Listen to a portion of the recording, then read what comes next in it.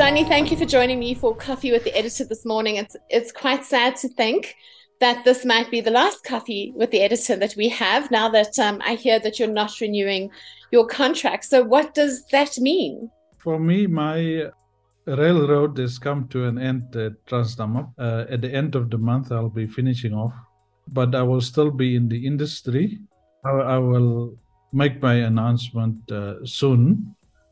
And I don't think it is the last time that we will talk. Oh, good. I'm pleased to hear that. Because you've been a fixture in the rail industry for probably as long as I've been working in the rail industry. So I'm pleased to hear that.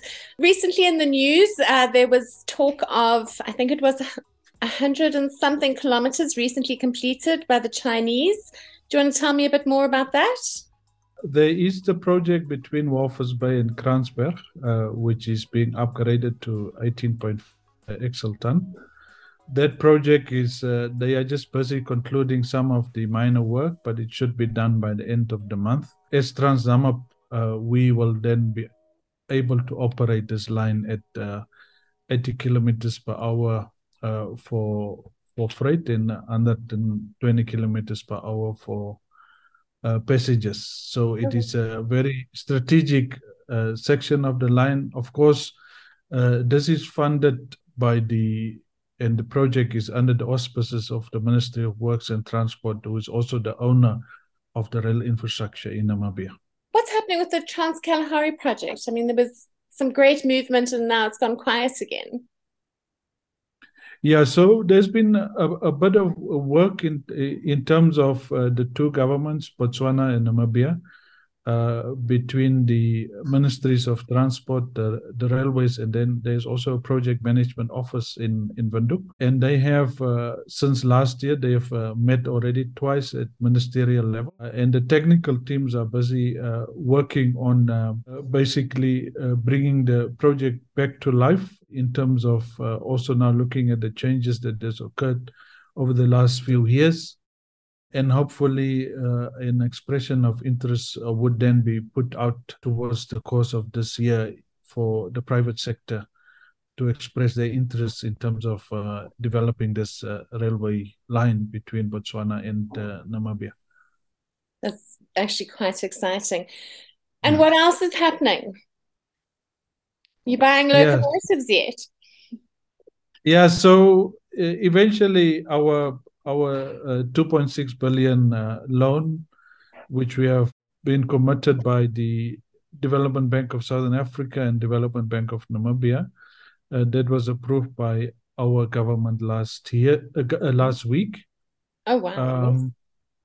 And now we can start with the process in terms of course, the project itself, to implement this project. So within the next few months, Transnamib will then start that process of sourcing new locomotives. Of course, it will take about 3 years or so before we would receive the locomotives. But it's a very strategic decision and movement for Transnamib in terms of going forward. So I think that's the biggest gift that I can leave for Transnamib. Fantastic. And then just following up, the last conversation that you and I had, I think it was at SARA, and you were talking about the information that you had presented to the ministry in terms of the funding that was necessary for a railway operator such as Transnamib. I'm assuming more progress has been made in really cementing the need for railways and the need for more financial support for government. Are you making progress, or have you made progress? But operationally, we still require funding from government. We have received for the current financial year, for the next financial year, not provision in terms of the budget, but we are working with the Ministry of Finance and Public Enterprise to see how they can still support us or find other sources. But we do require that additional operational support for the next 3 years while we are ordering and waiting for our new locomotives. What is also important in terms of the infrastructure development is that government also have a plan, and it's busy progressing on that in terms of the various routes to rehabilitate some of the other sections of the railway lines within Namibia. And then what is the 5-year plan? I mean, I know there's a project that's also apart from the Trans-Kalahari railway line and the connections to Botswana. What are the other initiatives coming through to expand the railway network a bit more? And then obviously you've heard that Transnet has signed an agreement with CFM to have one train. Are you also looking at those kind of connections with your neighbors and South Africa? Yeah, so apart from the Botswana rail connection through the Trans-Kalahari rail corridor, government has also finalized a feasibility study for the line connection between Grootfontein and Zambia, which is about 700 kilometers. So that process beyond this is now to put out the expression of interest for private sector also to invest in that. So government is also looking at that process, hopefully within the course of this year, which of course would link us to Zambia by rail and then of course into the DRC. The government is also doing at the moment is in terms of the movement of the manganese from the Northern Cape to Lüderitz, where volumes have picked up now to around about 20,000 tons per month by rail. Another 60,000 tons, unfortunately, is going by road at this stage.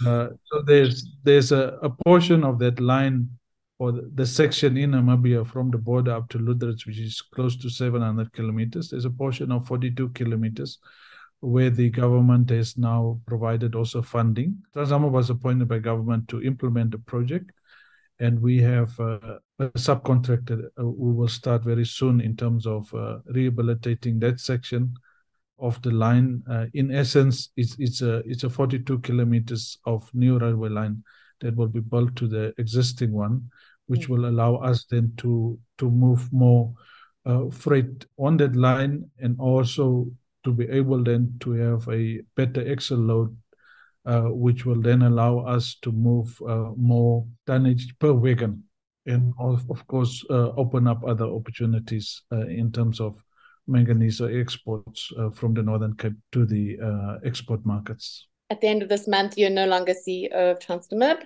and I know you have an announcement, and I look forward to hearing more about that.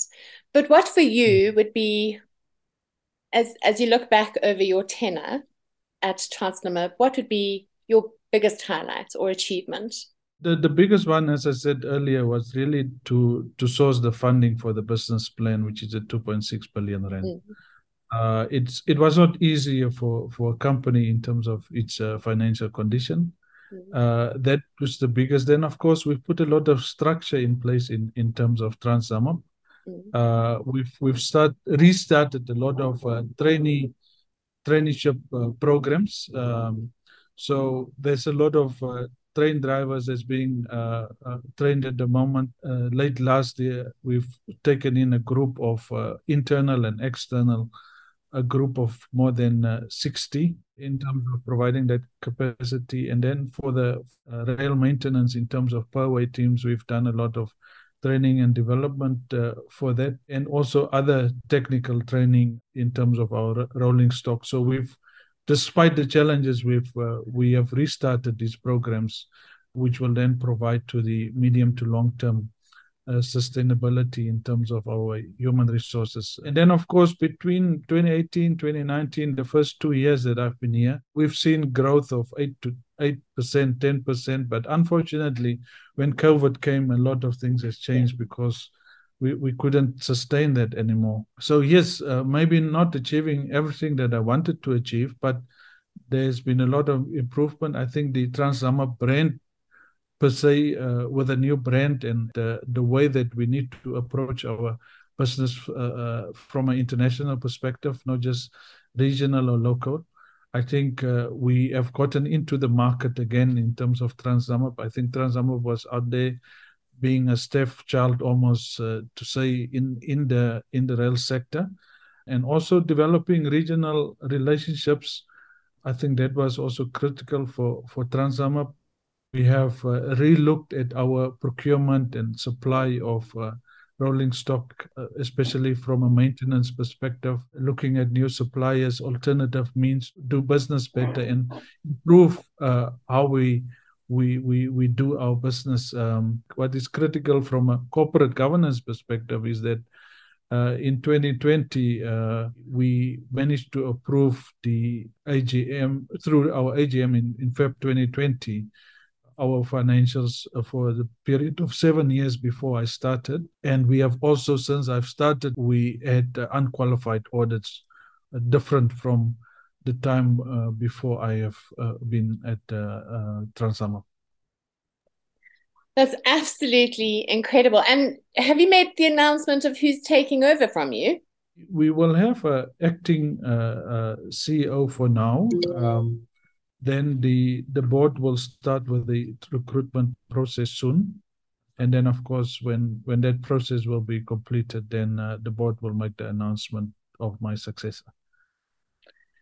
Well, Johnny, it's been an absolute pleasure. And I'm so sorry that I've had to do this in darkness without the proper branding and all the lights and fiasco.